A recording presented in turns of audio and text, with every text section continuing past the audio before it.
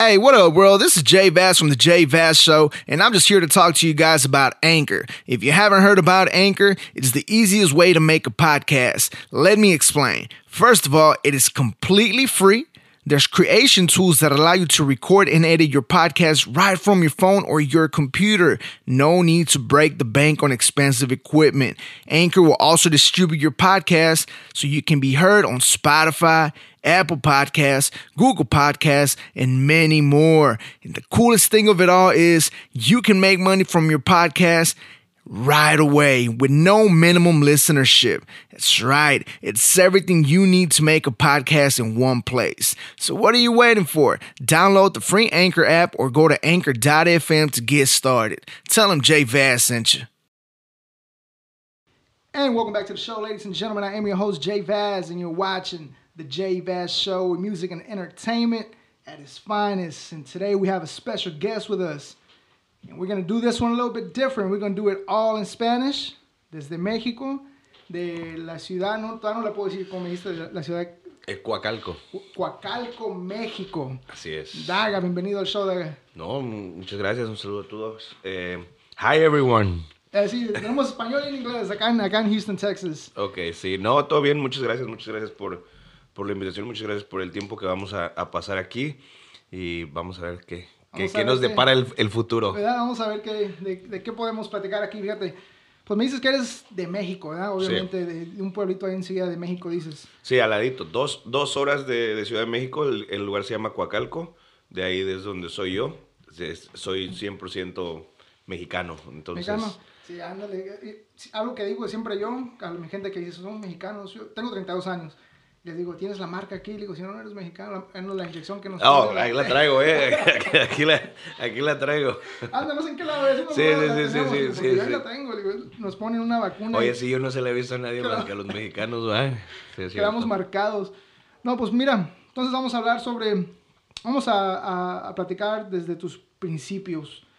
¿A qué edad te empezó a llamar la atención a ti la lucha libre? Creo que toda mi vida me ha gustado la lucha libre. De hecho, era como tradición familiar cuando...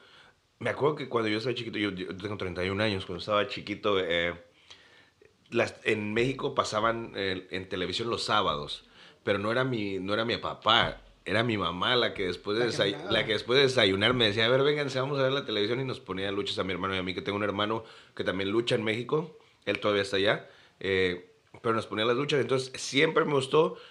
Nunca fue mi intención ser luchador hasta ya más o menos como por ahí de los 16 años, después de que tuve una decepción porque yo quería jugar fútbol. Tú sabes que todo mexicano quiere jugar fútbol, entonces quería jugar fútbol y no se pudo porque mi mamá trabajaba en ese entonces, tú sabes, familia mexicana, tienen que trabajar los dos papás, sí. Y todo eso, mi mamá trabajaba, no había quien me llevara a entrenar, pero pues ya, dejé el deporte un ratito y cuando regresé fue cuando toda la lucha así me llamó la atención. El fútbol, lo que yo culpo que todos los mexicanos cuando vamos creciendo queremos ser futbolistas. ¿Te acuerdas de unas caricaturas japonesas que salían? Los supercampeones. Supercampeones, se la pasaban toda la caricatura corriendo y nunca echaban gol para adelante y para atrás. Y por eso también te dabas tú la idea y decías, tú, no, así. Yo hubiera echado el gol, dicen. No, entonces, ¿cómo dices tú que obviamente te la mirabas cuando eras chico? ¿Cuáles eran tus influencias o los luchadores que te llamaban la atención en esos tiempos a ti? Fíjate que cuando era yo pequeño, me recuerdo mucho que mi papá venía a la casa, ya cuando mi mamá nos había como introducido como a la lucha y estarla viendo y todo, mi papá llegaba y nos traía, no sé si obviamente los viste porque eres mexicano, me traía rings con los luchadores chiquitos y máscaras de las que agarraba mi papá ahí, no sé, en el mercado o algo, y nos traía máscaras a mi hermano y a mí, y en ese entonces me gustaba mucho... Octagon y Atlantis y el Perro Aguayo y Conan, que estaba todavía ahí. Ese tipo de luchadores, ¿no? Eran los que estaban en esa época, en los 90s, que estaban... el Santo. Sí, todos ellos. Y pues, más que nada, yo creo que no tenía un favorito en ese entonces, me gustaba verlas y obviamente me gustaba el color de las máscaras, de los trajes, de todo eso. Yo creo que más que nada me atraía el espectáculo, ¿no? Ah, mira, eso es una pregunta que te iba a hacer. En tu carrera nunca has usado máscara. Quise utilizarla, pero nunca la he utilizado. ¿Por qué no? Fíjate, cuando regreso yo a la lucha y me llama toda la atención, me decido por empezar a dibujar una máscara. Yo quería utilizar una máscara porque en ese entonces, ya cuando yo tenía más atención, me gustaba obviamente Rey Misterio Jr., Último Dragón, ellos me gustaban mucho, entonces yo comencé a dibujarlas. Pero para el día que yo iba a debutar, mi maestro, en donde yo debuté, se hacen las funciones los domingos a las 2 de la tarde. Y mi maestro me dice un jueves, oye, el domingo vas a luchar. Y yo, Sacado de onda que... el domingo, y me dice, sí. Y le digo, es que, profe, pues yo no tengo nada. Le dije, no tengo nada. Y me dice, no, te vamos a prestar unas botas, nada más manda a hacer unas mallas aquí. Y ahí voy y mando a hacer los tights y todo. Y así me subí, pero me quedé sin máscara. Sí, y así me subí. Y ya cuando él me dijo, oye, ¿cómo te vamos a llamar? Esto, lo otro. Me acuerdo mucho que él tenía una lista de nombres así. Como yo creo que como todo profesor de lucha libre o de wrestling o de lo que sea, tienen así como una lista de todos los personajes que quieren hacer, ¿no? Entonces me empezó a tirar ahí varios nombres y me dijo, hey, te vamos a poner Aramis. Y yo, pues ni a mí ni los mosqueteros me gustan, ¿no? Entonces ¿para qué? Entonces, y ahora hay un muchacho luchando así que, por cierto, ha venido aquí un par de veces a Dallas también. Y es de donde yo salí. Pero bueno, me dice, ¿cómo te decían? Y yo, no, pues me decían Daga desde la escuela. Ok, ese se queda. Y esas mallas y esas botas, pum, subes. Te aventaron así. Sí, y Sí. ya por eso no tuve tiempo de terminar de diseñar mi máscara y todo. Y así me quedé. Sí, yo lo que estaba, como te digo, te estaba buscando información y lo digo, a todo niño mexicano, cuando te enamoras de la lucha es por las máscaras, como dices tú, el diseño que tenían las máscaras, te llamaba la atención. Yo en mis tiempos, ¿verdad? Cuando era más chiquillo, ¿cómo me gustaría ser luchador para tener mi propia máscara que se mire, de cierta manera? ¿A qué edad hiciste tu debut? Mi debut lo hice más o menos por ahí de los 17 años, 17 y un pedacito. En México la lucha libre empieza desde muy pequeño, o sea, puedes entrenar desde niños que llegan de 8 años, 9 años, 7 años. Aquí en Estados Unidos yo he visto que si tú ves una escuela de wrestling es distinto, tienes que tener cierta edad para poder ir, pero tú sabes que en México, pues, es que el niño se porta mal, llévatelo aquí, que se avienta unos catorrazos y órale, pum. Sí, Entonces, un rato. entonces lo llevan, pero más o menos a los 17 fue cuando tuve mi primer lucha, 17, casi 18 por ahí. ¿Cómo te fue? No, pues me dieron una fría, me dieron una arrastrada, ¿para qué te digo que no? Si me la dieron, entonces... Pero fíjate que a pesar de... Esto no es algo que yo diga mal, ¿verdad? Pero creo que en México, hablando de lucha libre, he tenido, gracias a la lucha libre, he tenido la oportunidad de viajar a Japón, estuve viviendo en Japón y también he ido a Inglaterra y he venido a los Estados Unidos, Sí. pero creo que Japón y México son de los lugares más duros dentro del negocio.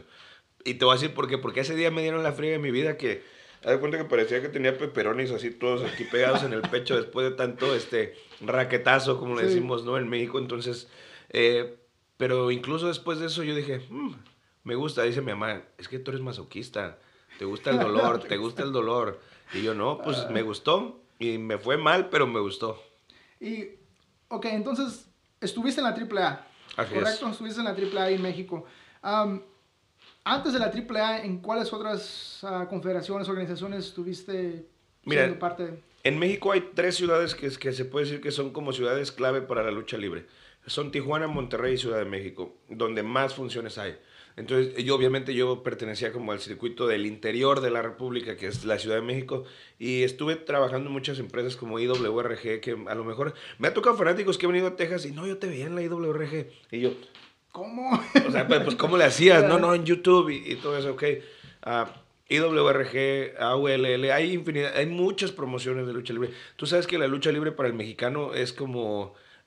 nosotros tenemos el soccer y después la lucha libre, ¿no? Lo tenemos así. Como aquí tienen a lo mejor el fútbol y después el béisbol o lo que sea.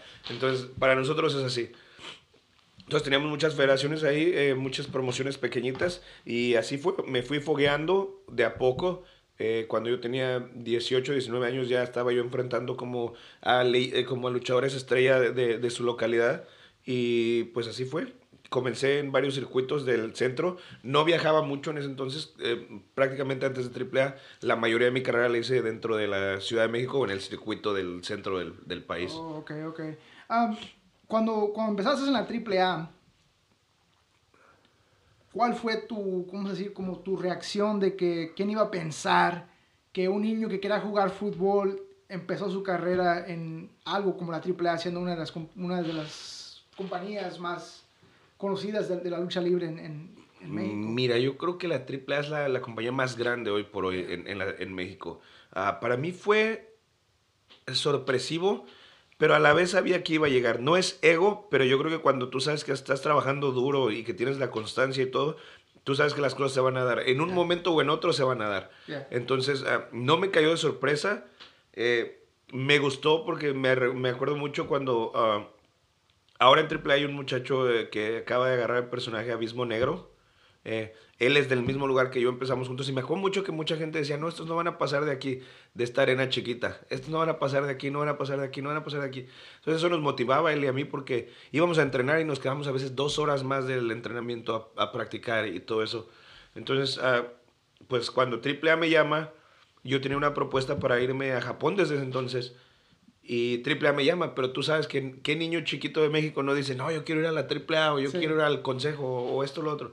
Entonces, eso que lo voy a hacer, ¿no?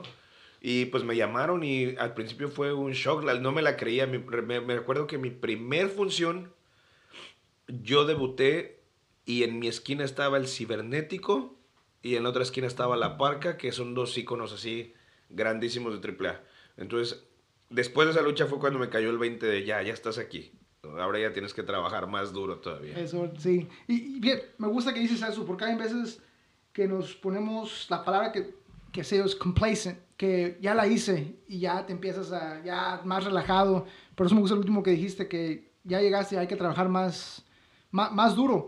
¿A qué, después de la AAA, fue Japón o qué fue? Porque fuiste campeón también de la AAA, ¿correcto? Así es. Llegué y el primer año que estuve en AAA me convertí en el campeón más joven de la división crucero de ellos. Sí. Estuve 1 año con ese cinturón. Fui campeón ahí. Después de AAA fui parte de los Perros del Mal también, con el hijo del perro aguayo, que él tenía la agrupación. Y después de eso, después de 6 años de trabajar en AAA, 7 casi, abandono AAA por 2 años. Y al año y medio aproximadamente es cuando Japón se viene para mí y me dicen, oye, ¿te quieres venir qué? 3 meses y cachito acá, para una empresa que yo siempre vi desde que yo comenzaba. Sí. Obviamente dije, no, pues me voy. Sí, la me voy y pues agarré y me fui así desde que me dijeron, dije sí, y me fui a Japón y estuve viviendo en Japón, en Kobe, Japón, estuve viviendo 3 meses. 3 meses. 3 meses. La diferencia en la cultura de Japón a donde estabas en ese tiempo en México. Fíjate que esto es bien chistoso. Mis paisanos que no se vayan a enojar, ¿va? Porque me van a decir que ya los tiraste para abajo. Fíjate que ellos me gusta mucho de Japón que son muy disciplinados y que son muy limpios y que tienen como valores bien sembrados, ¿me entiendes? Algo que estuvo así que yo no la creí, porque eso nunca hubiera pasado en México, ¿va? No ni en años. Vivíamos en un edificio, salí del edificio, había una máquina de refrescos, dejé unas pertenencias ahí, monedas y... ¿qué más había? Había un encendedor, un como librito, se me olvidaron así, afuera del edificio así. Nos fuimos de 4 días a luchar. Nos fuimos de tour 4 días y cuando regresé seguían ahí. No, en México, ¿cuándo? Como dices tú, sin ofender a nadie, pero no. No, sin ofender a mis paisanos. ¿Cuándo hubiera pasado eso ahí? Entonces, sí, no. Eso fue algo. Yo creo que la disciplina, la comida, estar solo, no estaba solo, pero bueno, tenía 2 compañeros mexicanos, pero a veces te pega como la nostalgia. Yo que soy alguien que me gusta estar en mi casa, de repente este tipo de cosas te pega la nostalgia, ¿no? Yo, o sea, mi cama, mi casa, mis tortillas, mi guacamole, todo decía yo, todo esto me falta, pero no, muy buena experiencia. Una muy buena experiencia.